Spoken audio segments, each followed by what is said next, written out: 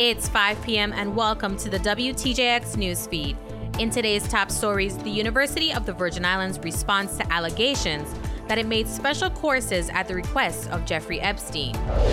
And drivers and operators expressed their frustrations with the Taxicab Commission at a town hall hosted by Senator Carla Joseph. And we talk with Luis Torres of the Virgin Islands Puerto Rico Friendship Committee to tell us about this year's celebration. These are some of your headlines and more for today's WTJX Newsfeed. From the Virgin Islands Public Broadcasting System studios on St. Thomas, this is the WTJX Newsfeed with Marcelina Ventura Douglas. Welcome to the WTJX Newsfeed, bringing you the latest news and updates throughout our community. The University of the Virgin Islands is responding to address and refute recent allegations that were published in the Miami Herald on September 24th. President of the university, Dr. David Hall, took this step to clarify the situation. On behalf of the University of the Virgin Islands, I submitted a statement and editorial in response to the article published by the Miami Herald related to the Jeffery Epstein story. I submitted that because I felt that there were some strong inaccuracies and some unverified allegations that were being made about the university. Number one, there was a statement which was taken from the pleadings by J.P. Morgan Chase that the university created a special course for some of the victims or associates of Mr. Epstein. That is blatantly only the provost or the president with input from the faculty can create a special course at the university. That did not occur. The provost nor I were contacted to ask for that to be done. And second, of course, we did not approve that. The other allegation that was made that we thought was blatantly false was that a $20,000 contribution was made to the university via one of Mr. Epstein's companies as, quote unquote, in payment for what had done to set up this course. We did not receive any contribution during this period from Mr. Epstein. To the contrary, as I stated in the editorial, when Mr. Epstein reached out to our research and technology park to see if they would be interested in allowing him to submit a company for inclusion in the RT Park, the board refused because they felt that the information in his background was not the type of story or not the type of individual or company that they wanted associated with the RT Park. Then shortly thereafter, because I sit on both boards, the university's board made a similar decision that the university could not accept any gifts from Mr. Epstein. What I indicated in the editorial that the Miami Herald or whoever wrote the article had an obligation to reach out to us and to get our version of the situation.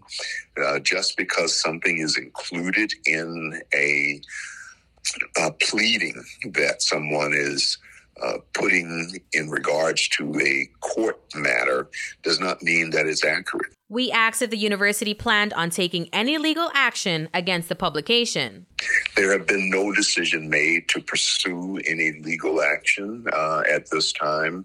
What we want is accuracy in regards to this situation, which is very sensitive and volatile because now that all of the facts and situations about Mr. Epstein is now in the public, it is damaging for someone, an institution, or an individual to be associated with those activities. What we are seeking is fairness And what we are really seeking is to make sure that the reputation of this university is preserved.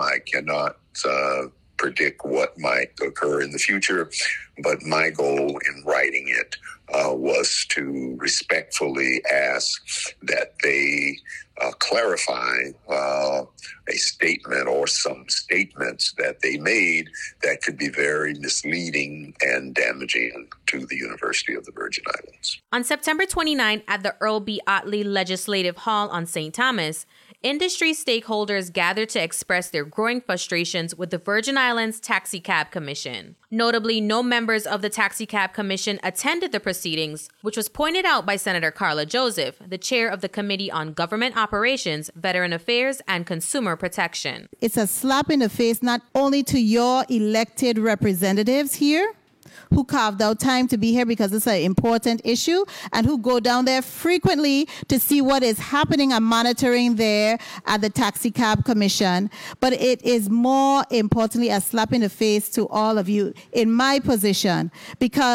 and in my perspective, because all of you are why we have a taxicab industry in the first place. Know that all of us here are very disappointed that no one, not even one of the commission members, found it necessary to come to this town hall meeting.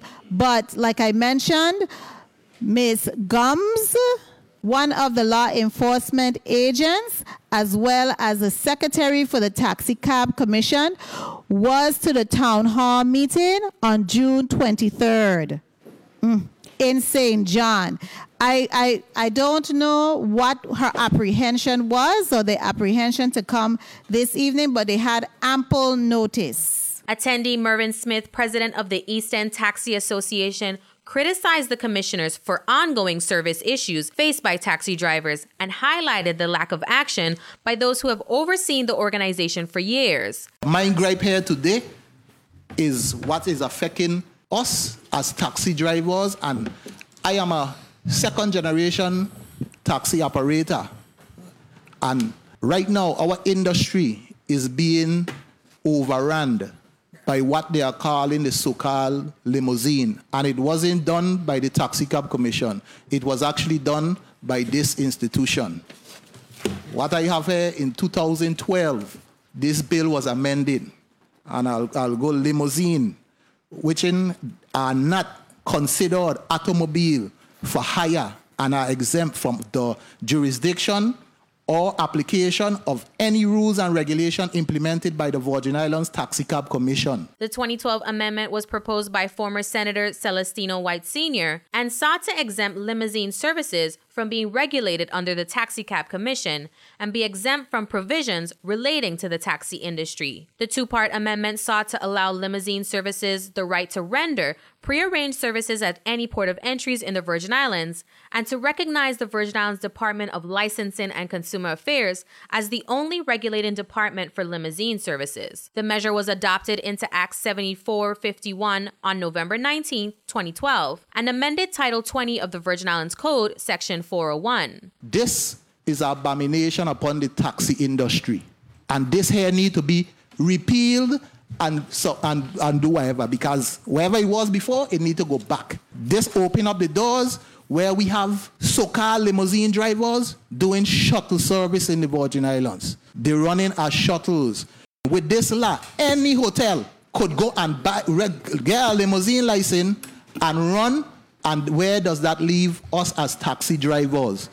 Testifiers also highlighted the Commission's overall inefficiency, and while some attendees showed empathy for Executive Director Vernice Gums, who has been dealing with health issues, others criticized her for inconsistent rulemaking. We made an attempt to contact Ms. Gums to respond to concerns raised, but she was unable to provide comments as of press time. Senator Carla Joseph, during the meeting, did acknowledge the need to seek intervention from the executive branch to address the accountability issues. Senator Marvin Blyden echoed those same sentiments, speaking on the need for restructuring. I know Mr. Smith spoke to not being too hard on Ms. Gums, but many of these policies and structure that I'm hearing was not there before.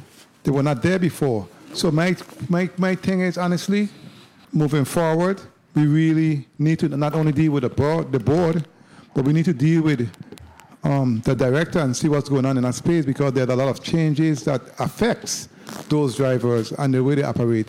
And at the appropriate time when everyone speaks, I'm going to speak to the legislation in terms of limousine and restructuring that whole industry. We'll keep you updated to this ongoing story. As we continue to update the WTJX newsfeed, the Virgin Islands Police Department Criminal Investigative Bureau is investigating a case with an unresponsive gunshot victim in Smithfield on the island of St. Croix. On October 3rd, 2023 at 6 a.m., the 911 emergency call center received a call of a gunshot victim in Estate Smithfield. Upon officers' arrival, they discovered the unresponsive body of a female. Emergency medical services personnel was on scene and found no signs of life. The female sustained a gunshot to the head, and next of kin was notified and positively identified the victim as 27-year-old Aaliyah DiBartolomeo of New Hampshire. The case is currently unclassified pending the autopsy. Anyone with information on this case is urged to call 911 or the CIB tip line at 340-778-4950 or Crime Stoppers VI at 1-800-222-8477. On October 9th, the Virgin Islands will celebrate another year of Virgin Islands Puerto Rico Friendship Day. Established in 1964 by Governor Ralph Paiwanski, it honors Puerto Ricans who reside in or who have made substantial contributions to the Virgin Islands. We spoke with Mr. Luis Torres, president of the Virgin Islands Puerto Rico Friendship Committee, to tell us about the upcoming events to mark this year's celebration. This year at the Government House Ceremonial Awards, we are going to be honoring Mr. So Diaz. He is the owner for Camacris in Frederickstead. The other honoree is Mr. Daniel Rodriguez. He's a retired police officer. Those two are going to be honored this Thursday at the Government House ceremony. This year, the village, we are honoring Miss Domitila Vargas. She's a retired professor and a historian for us for the VIPR. So we're going to be honoring her here at the village. The activities are going to start October 5th, October 6th, October 7th, and October 8th at the agricultural grounds.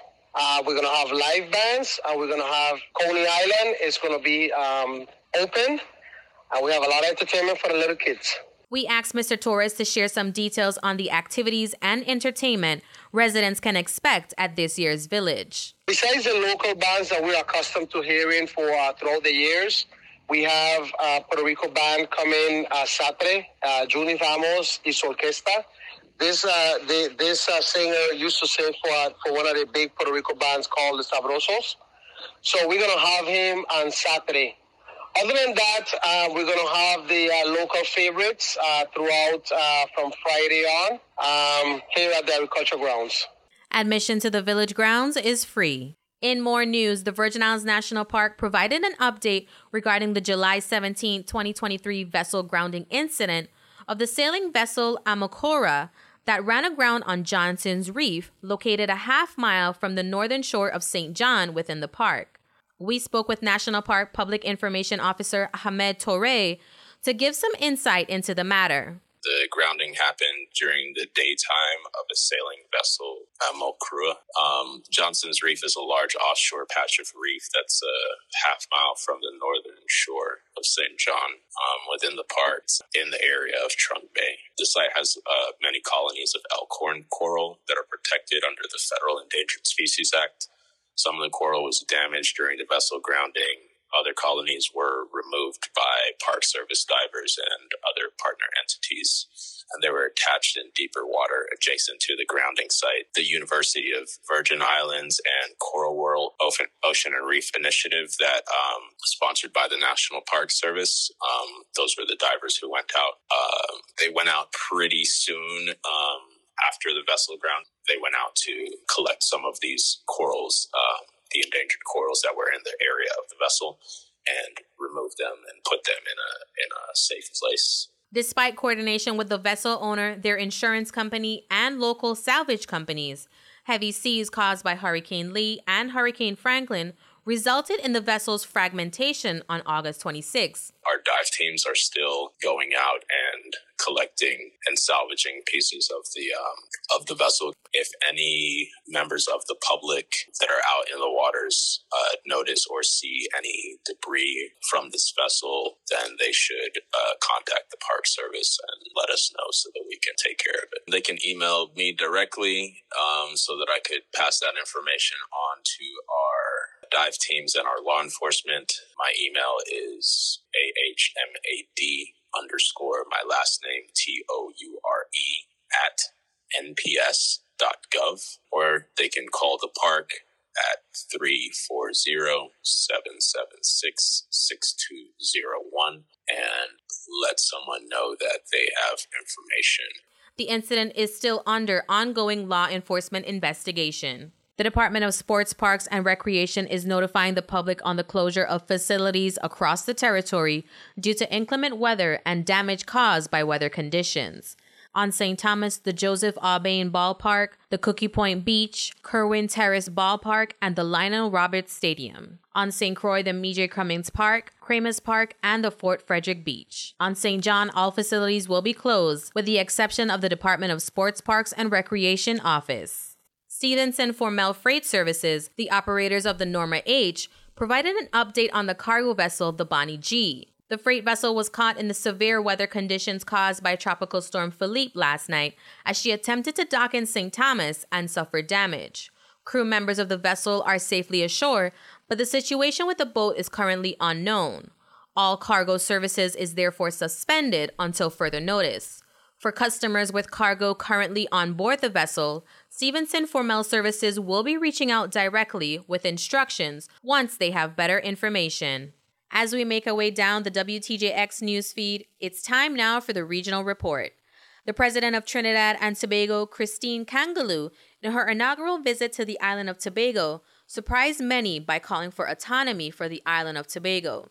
Speaking at the Tobago House of Assembly, she emphasized that the time has come for legislation to be pushed forward to secure Tobago's autonomy.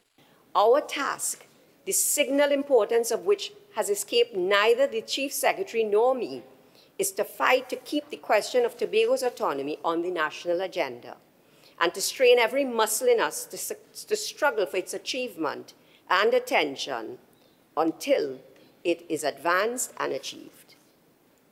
In doing so, we need, I think, to build on our past attempts at legislative measures to secure Tobago's autonomy. There have been many such attempts, but there need to be more. What is now required is for us to push our representatives, both in the Assembly in Tobago and in the Parliament in Port of Spain, to take us over the finish line. That government has seen it fit to save that bill from the last parliamentary session and put it on the order paper for this parliamentary session is a step, the significance of which should not be underrated.